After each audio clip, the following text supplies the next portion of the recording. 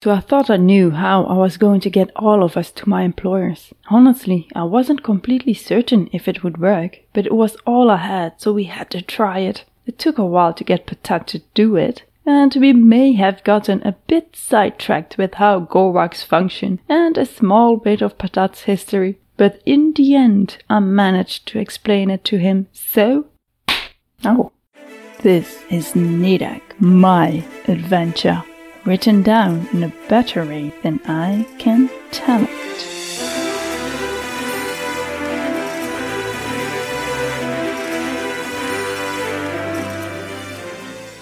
Episode 24, Stories and a Slap.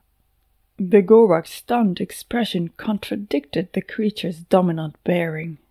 At least, Nedak thought the way it stayed in flight above her conveyed a certain confidence.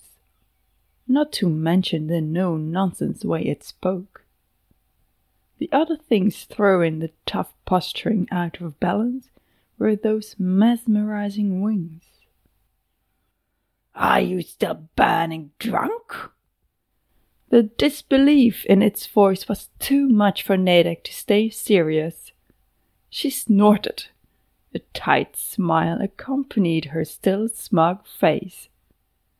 I wish I was, but that's beside the point. Because if she still was, that meant she could still forget all of this happening. You sensed the DNA in my blood, didn't you? What in the grounding seals are you talking about? What is a DNA? Never mind that. What I meant was, somehow you sensed my ancestry and recognized it to be similar to the one who locked you up. If you want to join us in our travels, honesty would be great. Who were they? King or queen? What was the kingdom or area called?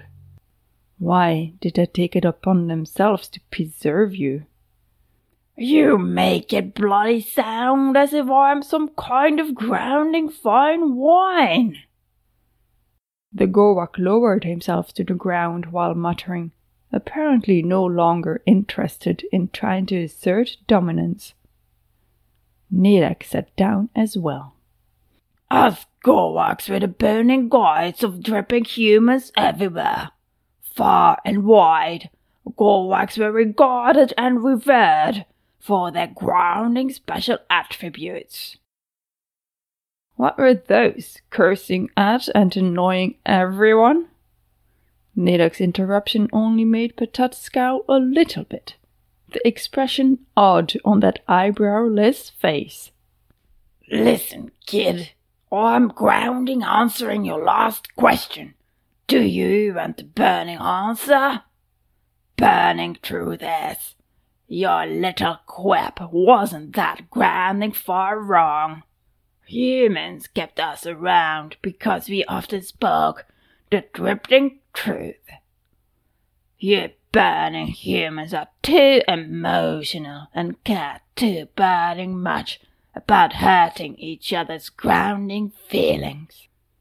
The exceptional human who did speak the truth had no grounding friends because no one dripping like them. So, they kept us around to burning tell the truth for them. Nedak changed to a cross-legged position, taking the time to think about what Patat just said. It was not wrong about people being afraid to say things straight out. She usually didn't have such a barrier though, so her next question came easy. Are you male or female? What? Its voice was so gruff-sounding, she wanted to think of it as male. But she knew from experience that things weren't always what they seemed. Gendering Patat as it annoyed her, especially now that they were getting to know each other better. Saying it to any sentient creature signaled a lack of respect. Do I call you he or she? Or they, or something else? What does that burning matter? Oh, I don't give a flying whale horse about that. You grounding humans with your burning labels. We have no gender nor sex, if that's what you want to burning know. So I don't care what you dripping use. Although, I suppose being around those sailors have made me feel and act more like a human male. No gender nor sex? How do you reproduce? Sex and talking about it had never been an issue for Nadek, but her cheeks did light up a bit after asking that question. It sounded too intimate, as if asking people about visual details, something Nadek would have only talked about with her best friends, back when she still had those. We aren't as dripping messy as you humans. Gross. No, if we want to multiply, we grounding stay in the dark for a while until knobs grow on our tail ends. He moved his 5 tail ends up and down to bring attention to them. Kitty stirred next to Nadek. He walked around her, low to the ground. When it's dripping time, we burn and cut them off and stick them in the ground. Kitty looked mesmerized at the tails, the front of his body pressed against the ground, his butt up in the air. I suppose your grounding ancestor hoped I could grounding multiply, but I don't dripping know when he ever intended to dripping release me. He looked towards Kitty, whose butt was now shaking left to right in rhythmic bursts. But you didn't multiply? No, obviously I burning didn't. I lost the ability because of spending too much grounding time at sea. Don't burning ask me. Kitty jumped forward, but Dot had anticipated it. With a whoop, he jumped and flew into the air, giggling like a small child. He moved his tails, enough to make Kitty jump for them, but kept them right out of reach. Don't ask me how that worked. Perhaps it was the salt, perhaps the water. Either way, something about those years has made me incapable of multiplying. And anyway, that is my theory. Joy had seen him play with Kitty. She noticed he hadn't cursed even once, blended with a grief for his people. If he really was the last Golwag, then he was the end of the line. He flew up and down, enwrapped in his game. Don't look so sad, kid. It happens. Creatures grow extinct. I've had 50 years to come to terms with it. He lifted his tails and grabbed them, hiding them from Kitty as he lowered himself on the ground. Kitty's dilated pupils followed Patat's descent. So now you know why I was burning preserved in the grove. Humans killed my entire race. Don't look so abashed. I don't hold a dripping grudge against you. Some individuals weren't grounding happy with getting the dripping truth flung in their dripping face. So started the bloody rumor that our guts could predict the future. Nonsense, of course, but you can burn and guess what happened next. Golwag guts, she muttered. She knew the origin of this curse now. Blackie had been following the whole exchange while lying stretched out next to them. After Kitty had lost interest in the Golwag's tails, he curled up next to Blackie's head. Their combined purring filled the air. Right, kid. Tell me what this dripping nonsense is about us all being connected and me getting you to your burning employers. First of all, who in the burning seas are your employers? Second of all, as a direct dripping descendant of the Isho lineage, why do you even have burning employers? Ishu? I'm Smith, not... Oh. Of course. If her parents had lied about everything else, then they would have lied about her family name as well.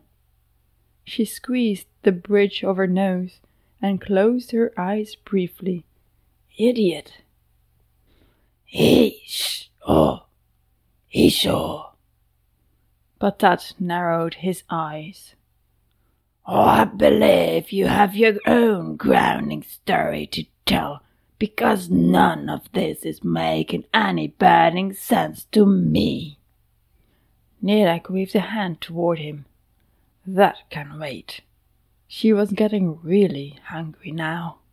The only thing I need to get to my employers is an invitation. Once I have that, I can skip us all there. Lucky for us, my invitation is right in front of me.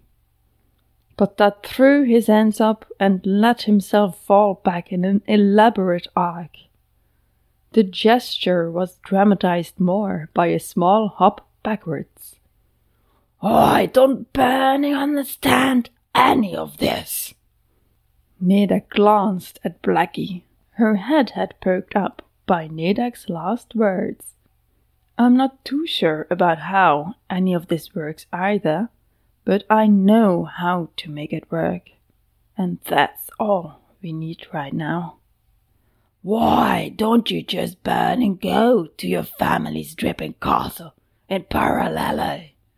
Or does your skipping thing not grounding work like that?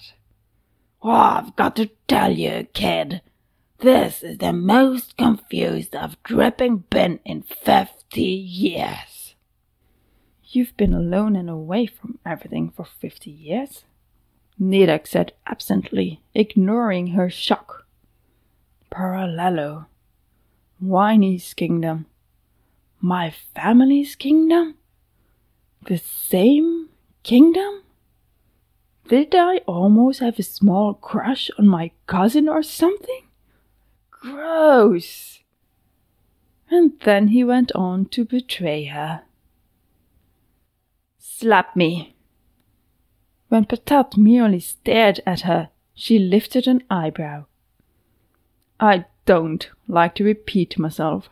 You heard me. That's always how they give me directions. Someone randomly slaps me and I somehow know where to direct my skipping. Yeah, it's stupid. Don't give me that look. I didn't invent it and it's not like I always enjoy it. Do it.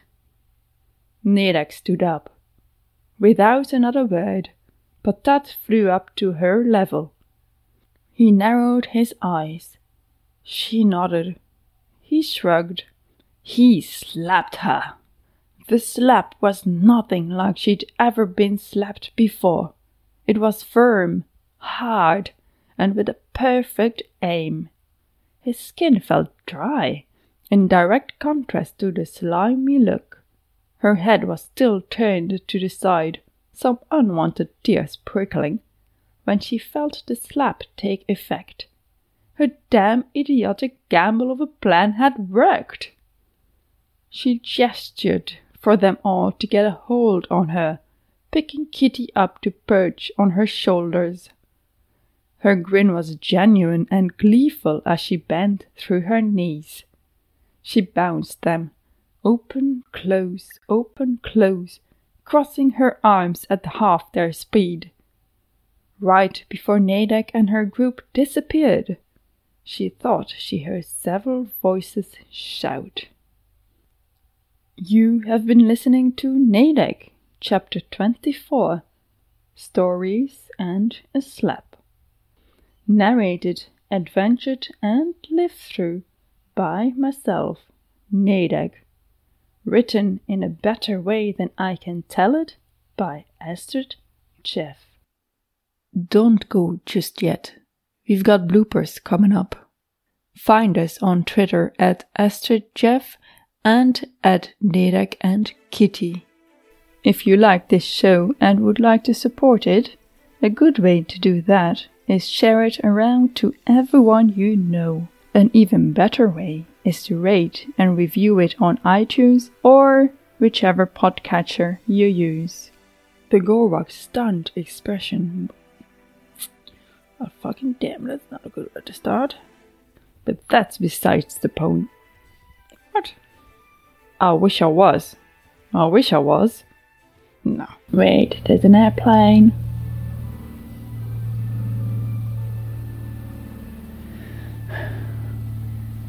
Might as well be recording outside. After all of the sound this house lets through. Bloody hell, it's so difficult. Anyways. Shit. Either way, something about those years has made too much spit. Joy at seeing him play with Kitty. She noticed he hadn't even cursed even once. What? Blackie had been following the whole exchange while lying. Right, kid. Tell me. Eesh. Hey, sure. That sucks. No, that sucks as all. Okay, that should be it. Okay, stop.